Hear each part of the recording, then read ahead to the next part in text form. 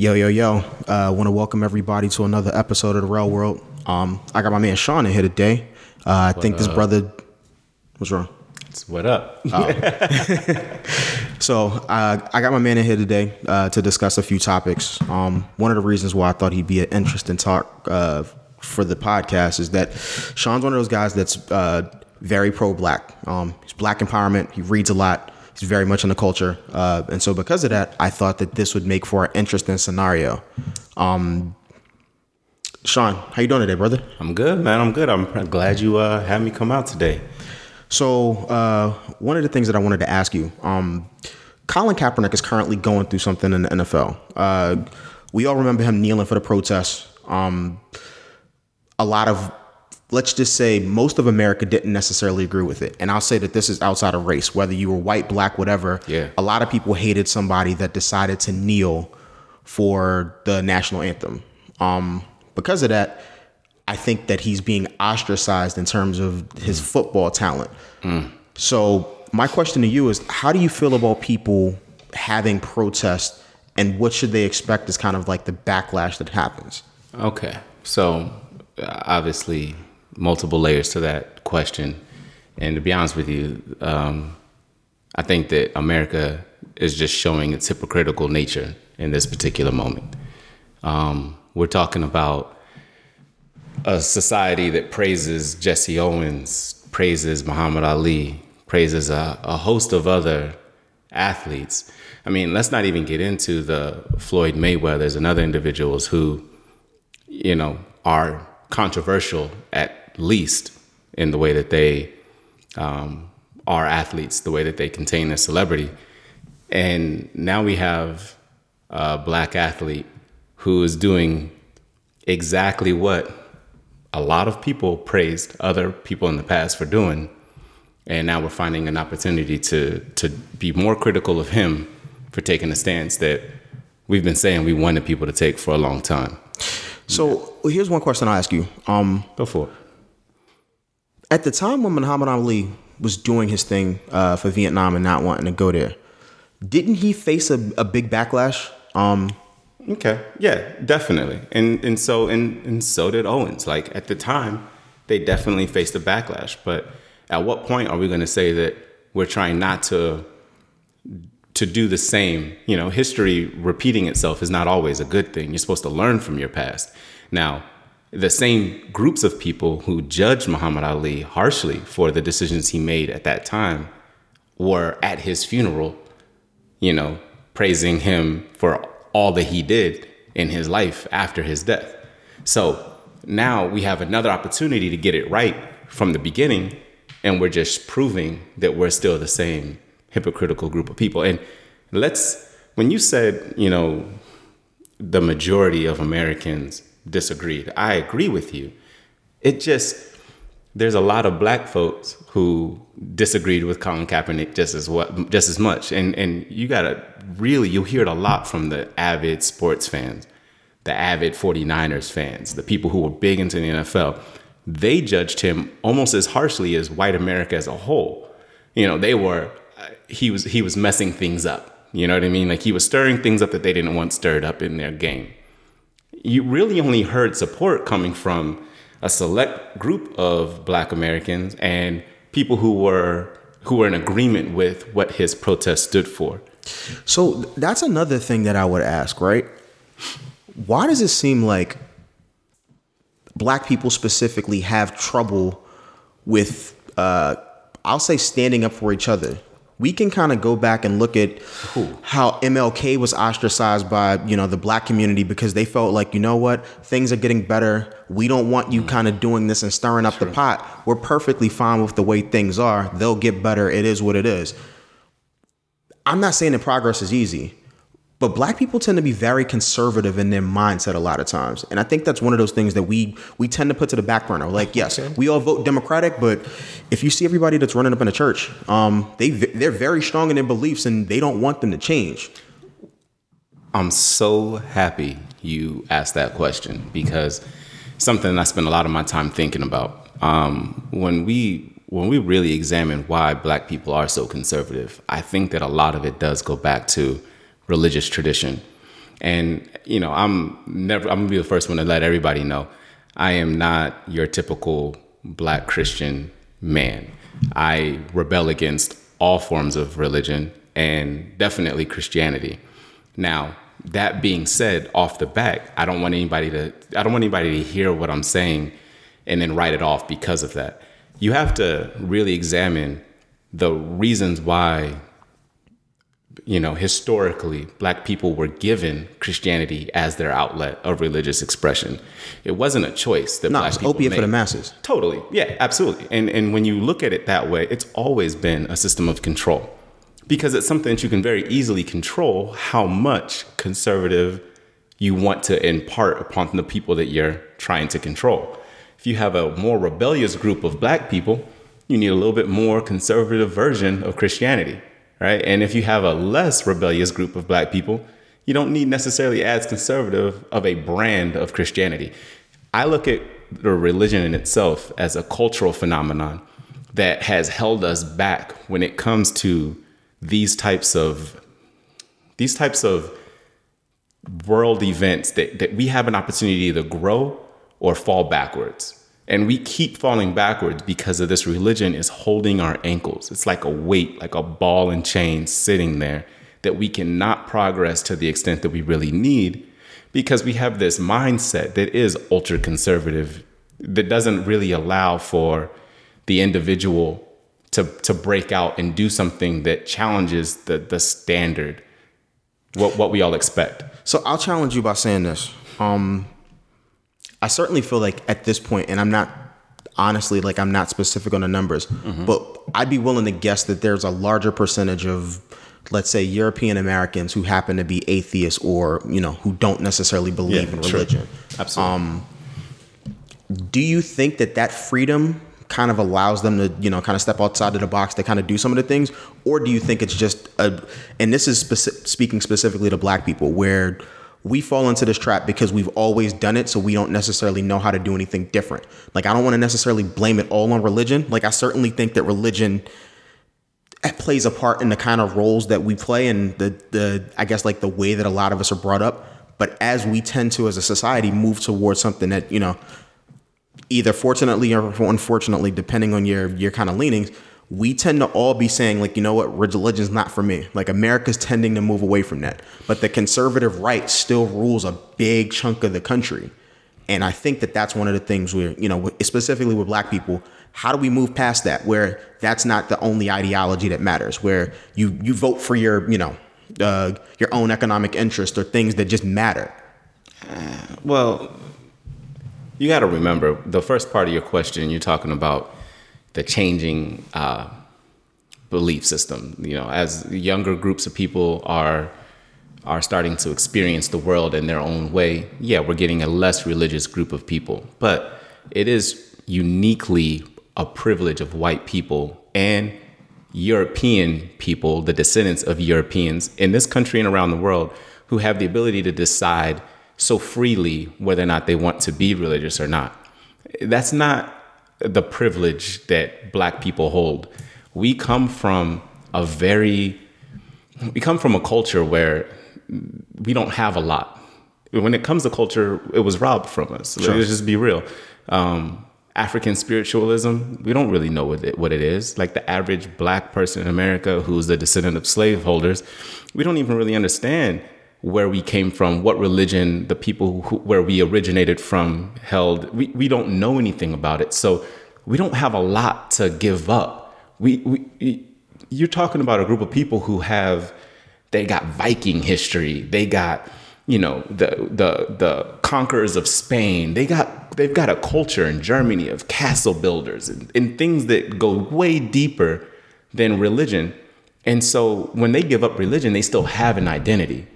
When we give up our religion, what do we have left? We're just some old slaves. Like, let's just be real. When you take away the one good thing that might have come out of Christianity from the average Black man, what does he have left? And I think that gets to the real core of the issue of what you're talking about. It's a privilege to be able to say, I don't really need this anymore. And not all of us are at a point to take that step. So if we think about it from that lens, how do we tell people who come after Colin that it's still okay for you to have a belief system and there's something that you believe in enough that you're going to protest on a level where so many people are against you and it may not cost you your livelihood at the time?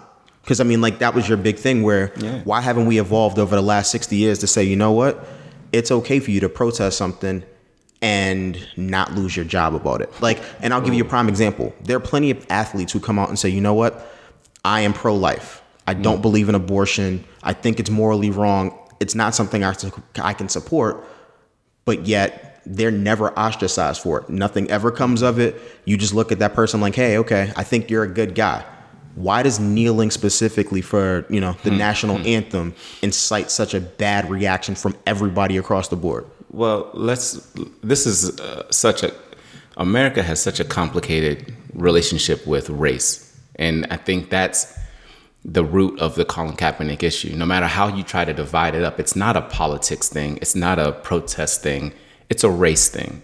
And at the end of the day, it's the same issue that a group of people have. Like, this might or might not be the most widely held belief system, but you bring up the name of an organization, the Black Panther Party in the 60s, not the current Black Panther Party. I'm talking about the originals, sure. 60s, 70s. We're talking about like the Bobby Seals, Huey Newtons, Angela Davises, right? Right. Now we go to that organization.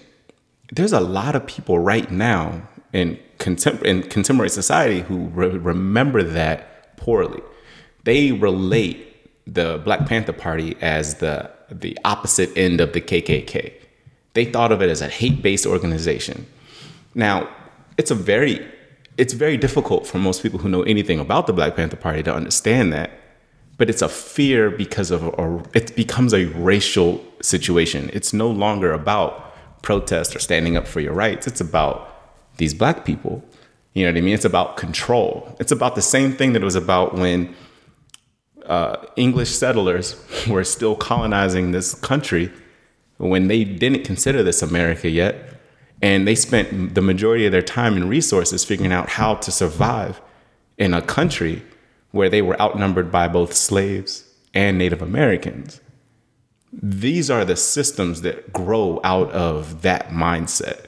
So when you ask a question about what do we do for the next generation of athlete, the guy who's coming up, what are we going to tell him to encourage him to still stand up for what he believes in the face of a situation like Kaepernick, where he's been pretty much kicked down. He's clearly being penalized for standing up for what he believed in. Well, I think that what you tell the next guy that's coming behind him, the next black athlete who believes in social justice and wants to stand up for it, is that it's not easy. It is not going to happen overnight. And yes, Colin Kaepernick might have somewhat been successful and somewhat failed, depending on the lens through which you view it. Eventually, we will have a true success. Eventually, America will be far enough along to where it will have to just respect the decision of the person who's deciding that this is something that they need to stand up for. So we can look outside of football for a second, and there have been other athletes that are activists in terms of certain issues, specifically with, like, you know, police killing people. I don't know if you remember a few years ago, Derrick Rose, LeBron James, and all of the guys in the NBA were wearing those shirts that said, "I can't breathe." I can't breathe. Yeah.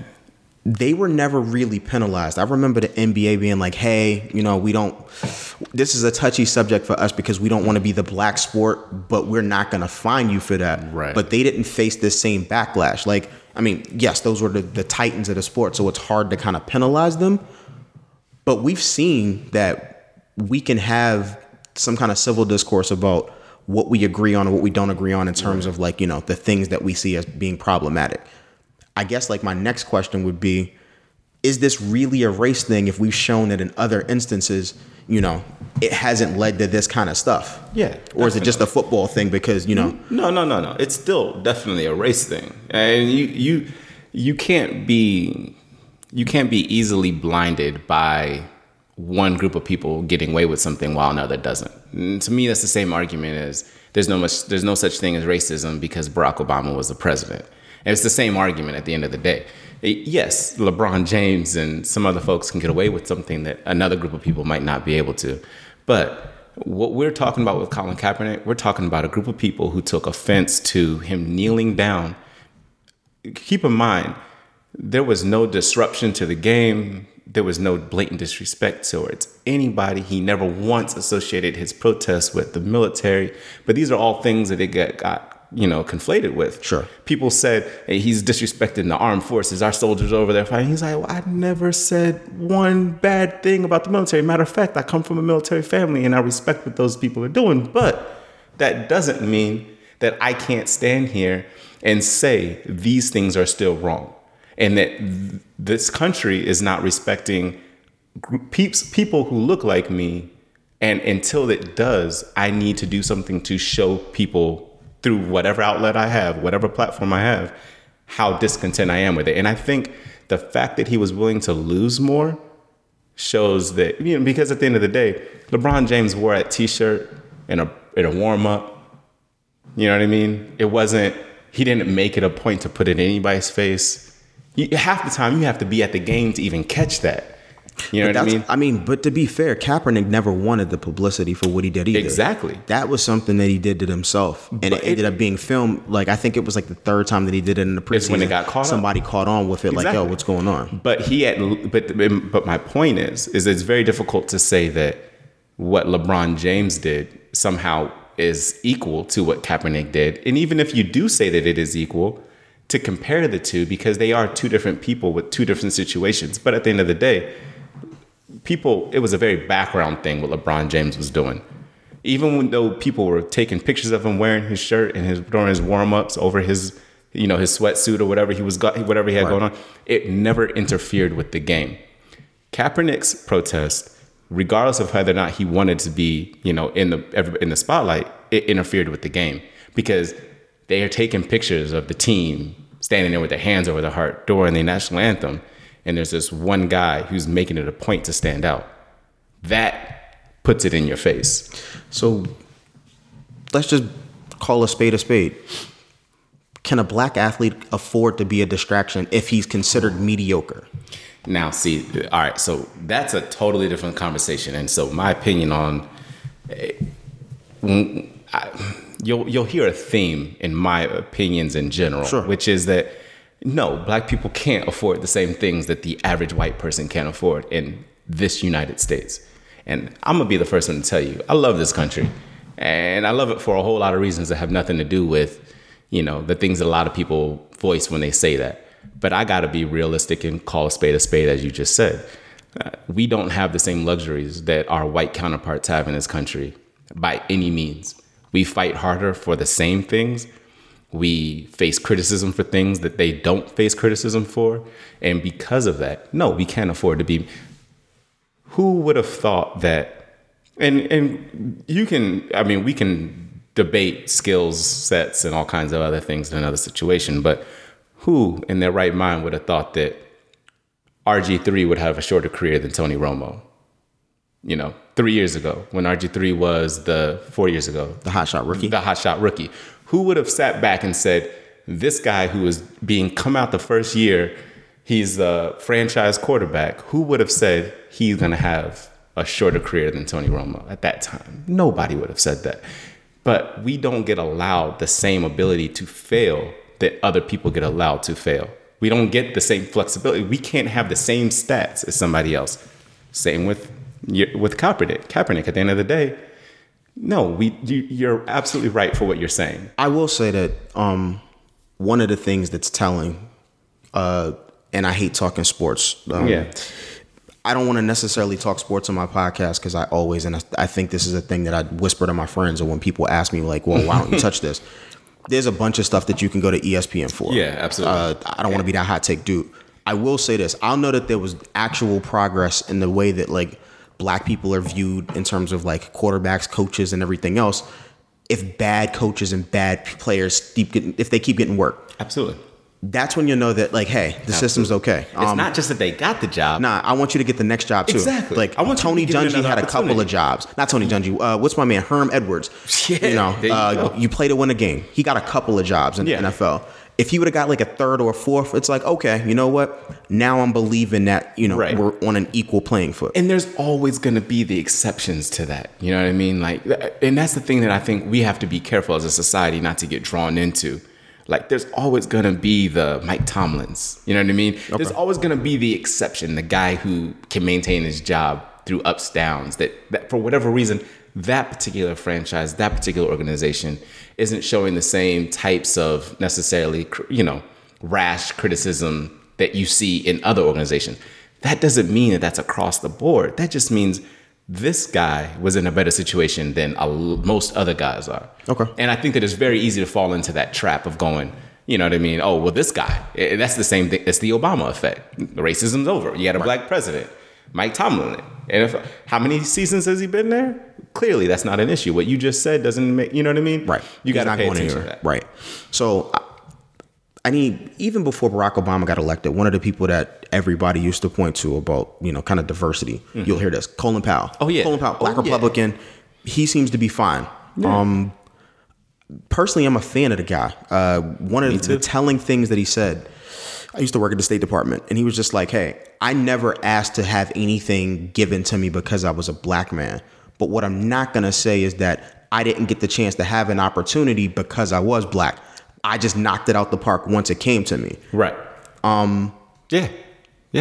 How often do we really get these chances in comparison? And that's kind of where we were going. So again, if you're mediocre, I don't know how much you can actually rock the boat. We can't afford to be mediocre, man. How many times have you, as a black man in this world, and black women that I know, how many times have we been told? We were raised being told, you can't afford to be as good. Well, you have to be better. You have to be better. How many times do we get told that? And I'm not trying to alienate a white listening group. I'm trying to educate a white listening group. I want people to hear what I'm saying and go, I really never took the time to think about that, to analyze the fact that, not just because there's black people shoulder to shoulder with me at work doesn't necessarily mean that it was as easy for them to get into this position as it was for you. Well, people tend to, it's twofold. And I won't even say it's always racism. It's not. People want to hire people that look like them.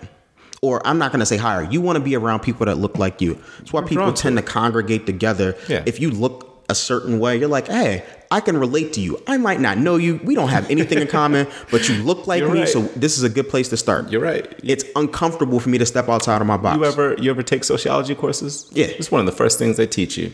Yeah, I mean, it is. It's one of the first things they teach you. But that doesn't change the fact that the group of people who are often disadvantaged by that concept, by that idea, are often black people and often black women. You know what I mean? Like, you've got super minorities within minority groups, and black women feel the brunt of things that other people don't feel. It's like when we're talking about Colin Kaepernick definitely is feeling the weight of the color of his skin and the decisions that he's made right now. But man, like a black woman in the same shoes, I don't even know if she'd have the opportunity to be where he is. You know what I mean? Like, could Serena Williams survive the same controversy right now? I don't know. Remember she crip walked, what was that, Wimbledon? Like, when you're that dominant, there's certain stuff that they let you get away with. But, all right, but even that, a jovial moment, I think a lot of people, it's very different than a politicized statement. Nah, I'll give you an example.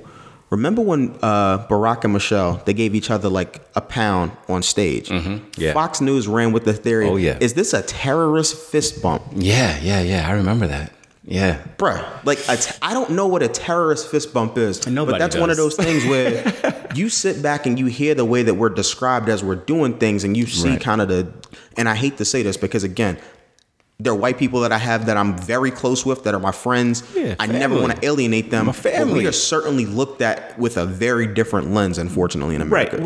Well, we're looked at with a different lens, and we have to also be careful not to jump to the conclusion that all white people fall into this group of people who are disenfranchising black people either. Because they're not. It's not. It's not the case. But we do have to also be honest about the fact that as a whole, the way that systems are set up, we are disenfranchised. We are cut from certain opportunities that other people are given. We get less of those opportunities, even if we do get them. So we're never equally represented based on our, the percentage of us that are in the greater society. So there's clearly something going on. That starts at education. That starts with, housing programs, and it escalates all the way through universities. And then you see it played out in real life in the private and public job markets. You know what I mean? Like, there is a reason why there's so many black people that work for the federal government in DC. It's because it was the only place that the law was actually on your side for a long time. Right. 70s, 80s, 90s, everybody wasn't playing by the same rules. So I remember my grandmother would always tell me a story. One of the things, she worked for the federal government. She was in the Small Business Administration. And I remember her saying specifically, like, hey, they picked her out of a crowd. Like, you know what? You speak well.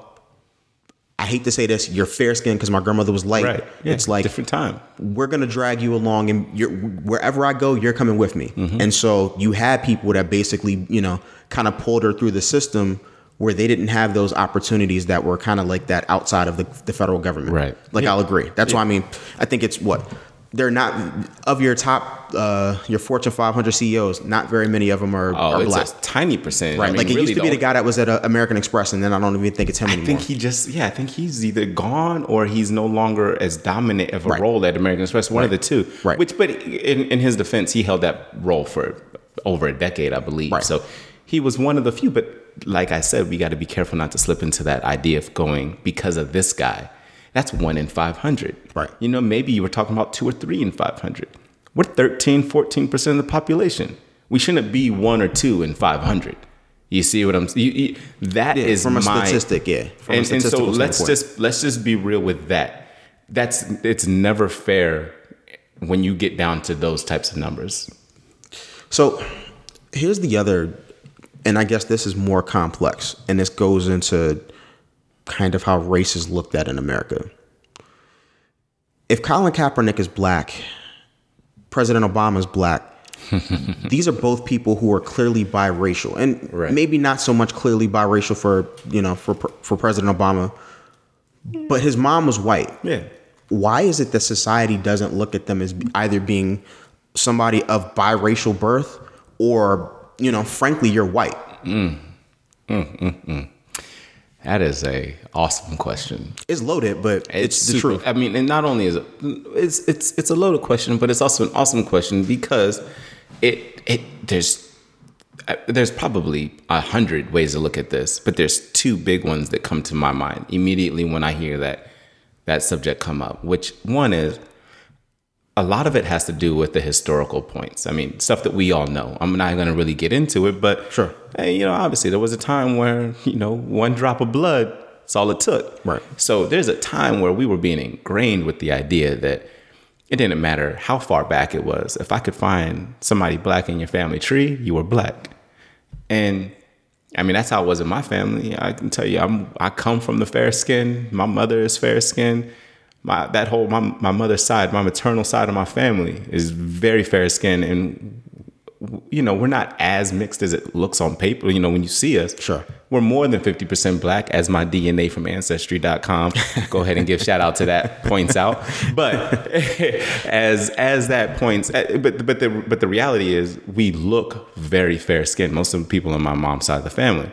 Well, that's just. We've always been black. It didn't matter how light skinned. My mother has damn near green eyes and brown hair. It doesn't matter how light skinned you are, dark skinned you are. Sometimes it just matters, can I find somebody in your tree? If I shake it hard enough, will a black body fall out? That's all they cared about. So that's one side of it. Mm-hmm. But the other side, and the thing that I think is more important to focus on, is how do we identify? You know what I mean? Now it becomes a complicated concept because you have the people who just front. You have the Rachel Dolezals in the world, right? But she's not any I mean, she says that she's black, but she's absolutely. Yeah. And so when you say how do you identify, it sounds like you're giving acceptance to somebody who is not black, who wants to be black. Right. But at the end of the day, what I'm really talking about is if you're Barack Obama and you grow up for 15, 16 years and you never get treated like a nigger. If nobody ever says to you, some shit that just bothers you to your core because of the way you look, if you didn't go into a shop and get followed, you're probably not going to identify as black, right? So why is it? Is it because of the world around him that made him black? Or is it because, you see what I'm saying? Sure. He identifies the way he does because of the experiences that he experienced growing up.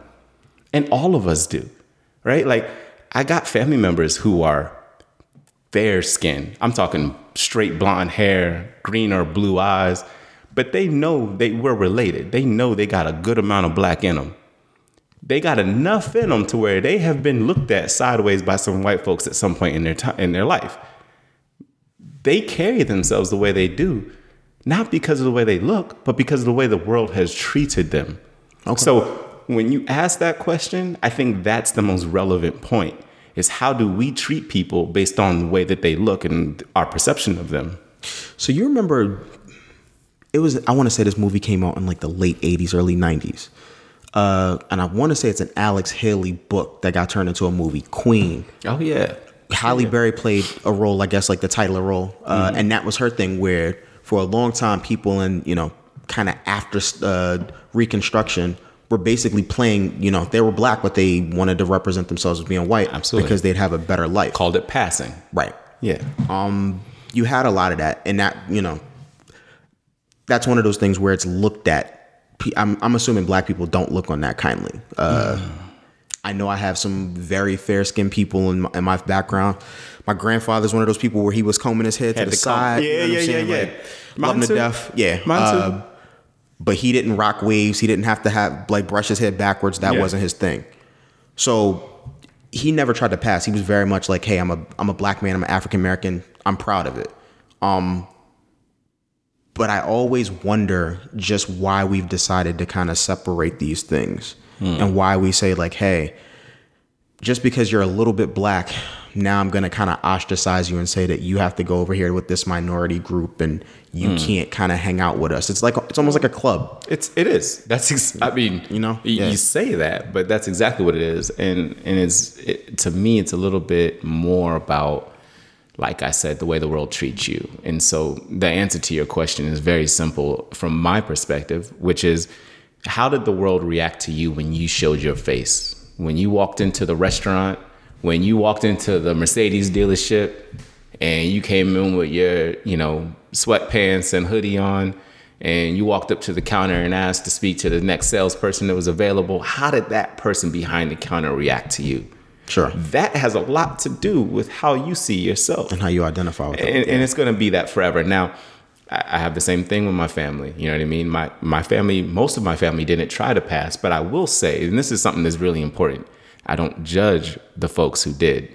I don't judge them harshly at all. I actually respect their hustle, because how many of us in 1950, 1940, given the climate of the world, if you could have passed for being white and had an opportunity to feed your family, but easier, why wouldn't you? Why would you not? Like, let's just be real. Like, I'm not saying that I'm one of the most proud to be who I am people you'll ever gonna meet. But at the end of the day, I mean, I can't look down upon a man for doing what he had to do to take care of his family. And he just wanted an opportunity. I mean, absolutely. I get it. It's tough kind of looking at it from both sides, because clearly I don't want to fault somebody, but I want them to be kind of proud of who they are. Of course. So, and I hate to kind of like circle back to this, but do you think Kaepernick's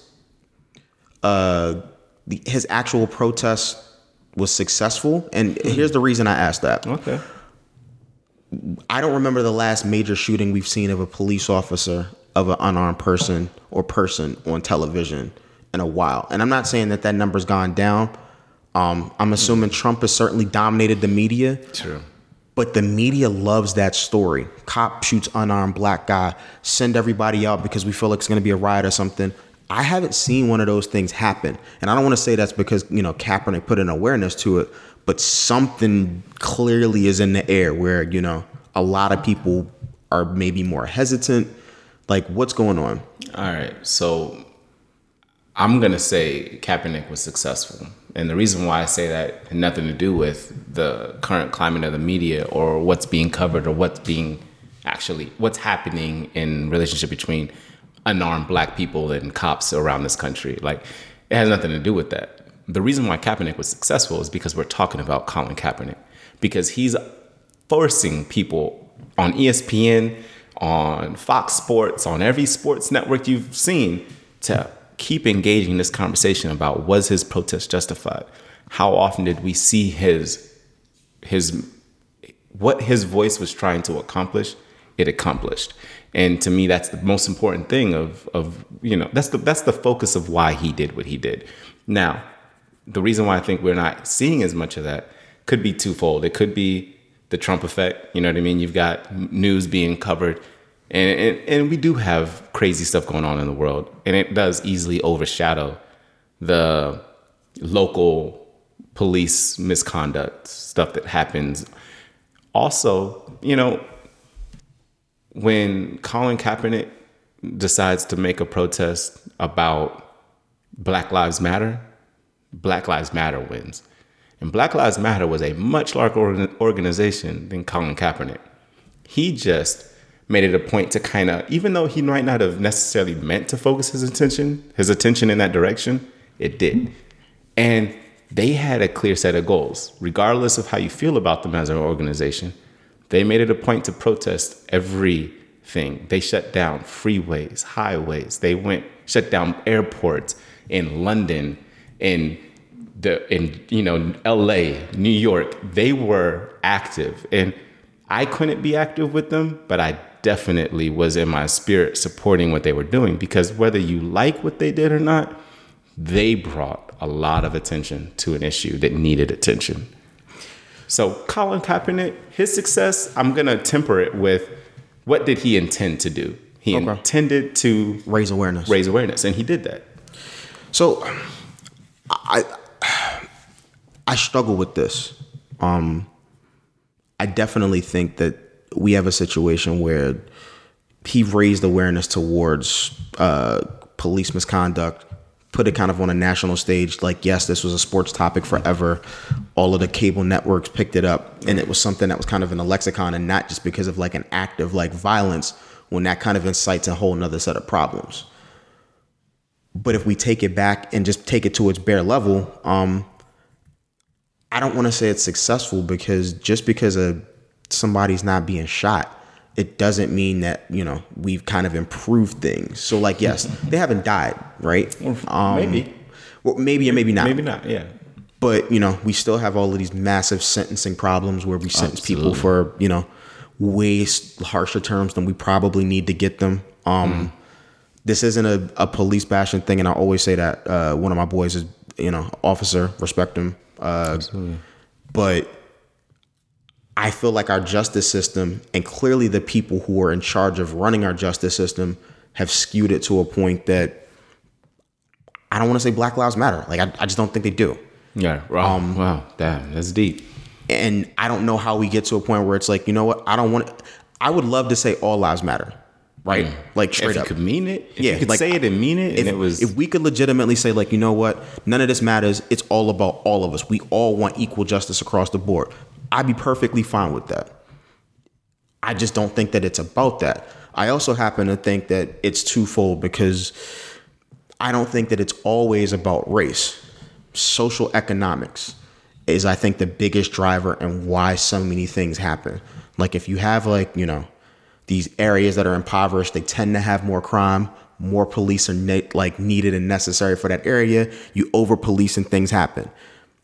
Our neighborhoods don't get policed the same, so we don't have these same negative, connotations about police and stuff, because that's just not my life. Like, right. I'm not expecting to drive down the street, I'm going to get harassed by an officer, and then, things go badly. If I get pulled over for an officer, he's like, hey, your tail light's out. I wanted to make sure you're okay. Thanks, officer. I didn't know that. Like, maybe the notification didn't go off. Is that really your experiences? I could be real. I'm curious. Yeah, in my 30s, yeah. In my 30s, yeah. As we get older, we all experience a different. Right. Now, when I was 18, even at 18, I'll keep it real. I was never really harassed. I used to have blue lights on the 1999 Nissan Maxima that I was driving in like my teens and 20s, my early 20s. You were in this area? I was in this area. Okay. police will pull me over, but they will always be super respectful. Right. There was never nothing. And maybe that's because, yes, you talk proper. You're that kid. We'll do this. But if you saw me back then, like in the early 2000s, I had my hat down to like basically like my nose. I had big baggy clothes on. I was wearing Sean John Rocker, wearing whatever urban wear stuff. 99 Problems. You know what I'm saying? And that was me. Yeah. But like, I still got respected. So because I haven't lived their life, it's sometimes hard for me to see that coming on the other side. And that's why it's so important for me to just have dialogue. I think that it's important for all of us to be able to, interested in, and willing to put ourselves in other people's shoes. First and foremost, we have to be able to go to the extent of saying, just because something may or may not be happening in my life doesn't mean that it's not happening in somebody else's. And be aware of it when it does. Like this is our responsibilities as citizens, sharing the same land, sharing the same rules, sharing the same basic government. Now, you covered a lot just now, so I'm gonna focus on something that I think is important to what you were just saying. Okay, which is that this country has always been about race. That's technically not true. It started based on economics. It started based on landowners, the haves versus the have-nots. But I was going to say, race is a social construct that was specifically created because they needed to divide people that outnumbered them, and to say like, hey, just because you guys have common interests, we don't need you to join against us so that you have now power over us. That is true. But we're also talking about something that goes back 500 years. So when we start talking about the race part of it, starting about 500 years ago, 400 years ago, it's very difficult to separate the 40 or 50 years where it seemed like it was purely economic before it started transitioning into being a race-based thing. Sure. And now it was race-based, but out of convenience. So we're talking about a group of people who owned a lot of land and had a lot of resources and had bills to pay in their home countries, mainly in England and some in Spain, whatever. So they're here in the United States, in France, obviously. And they're trying to maintain social order and control. They got a lot of white servants. They're indentured servants for the most part. And they got a lot of black slaves. And the black slaves and the servants are starting to realize they got more in common than they got against each other. Same with the Indians. And Native Americans here who are like, we got it. We know how it feels. They kicking us off our land too. So as this group of people starts to outnumber the wealthy land-owning the colonists who are coming over here, of course, they started to realize through multiple rebellions. They had Bacon's Rebellion. They had a bunch of rebellions that sprouted up over the years that made them kind of realize like, this isn't really what we want the dynamics to be like.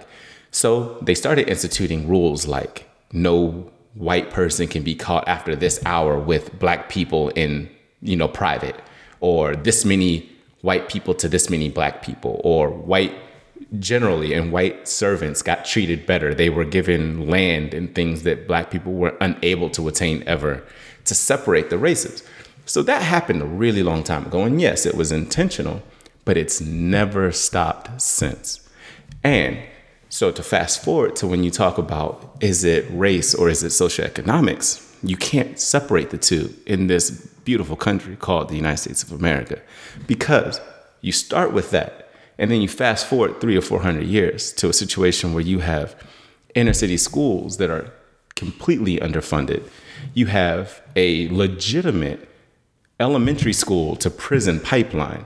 I mean, it's there. It's clear as day.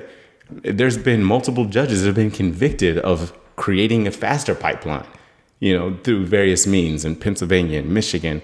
You got the Flint water crisis right now. If you don't believe that that's part of the prison pipeline being increased, then you're a fool, because at the end of the day, you decrease the cognitive process of an entire city's population that happens to be majority black for a generation, if not more, at least. And you don't think that's going to increase the amount of people who go to prison at the same time that prisons are becoming one of the most profitable private industries in the United States? I will never think that these things are completely happening by this just happened to happen. It's this a coincidence. way. It's not. It happened very intentionally. Maybe they didn't intentionally put rust in these people's water or lead in these people's water, but they didn't care because of who those people were. And the result is what the result is. So it's very difficult for me to separate race from the economic status of the average African American, the fact that we seem to be lagging behind economically to our white counterparts. Not to say that there's not more white people who are poor in this country. There are. But if you go back to those statistics and you look at the percentages, it's off. Black men don't attain college degrees at the same rate that white men do when you take into account the population difference. Black women do, but that's because they have no choice. Like, they got to hold up what we seem to fail at. Black men end up in jail at what percentage? It's a real high rate. It's insane. Yeah, it's a real high rate. And so when you start taking all these things into account, to somehow try to separate the fact that race is clearly a dominant factor in these things, I think you're doing it a disservice. You're literally telling people that they have an opportunity to potentially blame this social ill on something other than what it really is. And what it ultimately is you need to look at people who look different from you and see their plight, put yourself in their shoes and understand where they're coming from. And if you can't do that, you lack some basic human, characteristics that are supposed to be our common humanity, our shared humanity, what make us brothers and sisters regardless of what we look like. So yeah, all lives can't matter in that circumstance. And when people say all lives matter, that's what it sounds like they're trying to say to me. They're trying to say to me that they don't see that difference. And that's why it bothers me when I hear all lives matter. So I took in what you said, and I don't disagree with you. Specifically on just kind of how it's hard to kind of untie race and social economics. But I still seem to see, and I mean, yes, it's always a subset of people who have less than others. But it just seems to me that anywhere there happens to be people that just don't have money, they run into way more problems, specifically when it relates to the law. And I had to think about this. I mean, yeah, that's true. You're absolutely right. You're not wrong when you say that. Right. And I guess that's my fear is always that if we say that everything is racism or this is racist, people tune out. You know what I'm saying? Like, I think that saying it's social economics, it puts a cleaner picture on it for people, and they're able to look at it and say like, oh, I agree with that. That is wrong how you're doing these people. But the more that we start saying like, hey, this is racism, people don't respect that. Well, I see what you're saying. And I, as much as I'm tempted to just flatly agree with you, a part of me still feels the need to remind anybody who ever has that thought that the average poor white person does not identify with the average poor black person. And it's not just because of their skin color and their racial, their money situation. It's because they've been taught for a very long time that the people on the other side of the train tracks aren't as good of people as them. They don't work as hard. They're not as smart. They don't deserve what they deserve. And so if you think that by putting the socioeconomic tag on inequality and injustice in America, whether it's criminal or educational or whatever else you want to, come up with at that particular moment, whatever you're fighting for or you're trying to fix, if you think that putting that tag on that is going to somehow cause the average poor white person in Appalachia to see your plight, you're very, very misinformed. And you're never going to get that particular group of people to see what you're talking about. And I'm not disagreeing with you. I get that. I'm saying that that group of people that you're referring to, they're not interested in your conversation. So there's a certain subsection of the country I feel like we'll never be able to get to. Absolutely. Regardless of anything else. Right.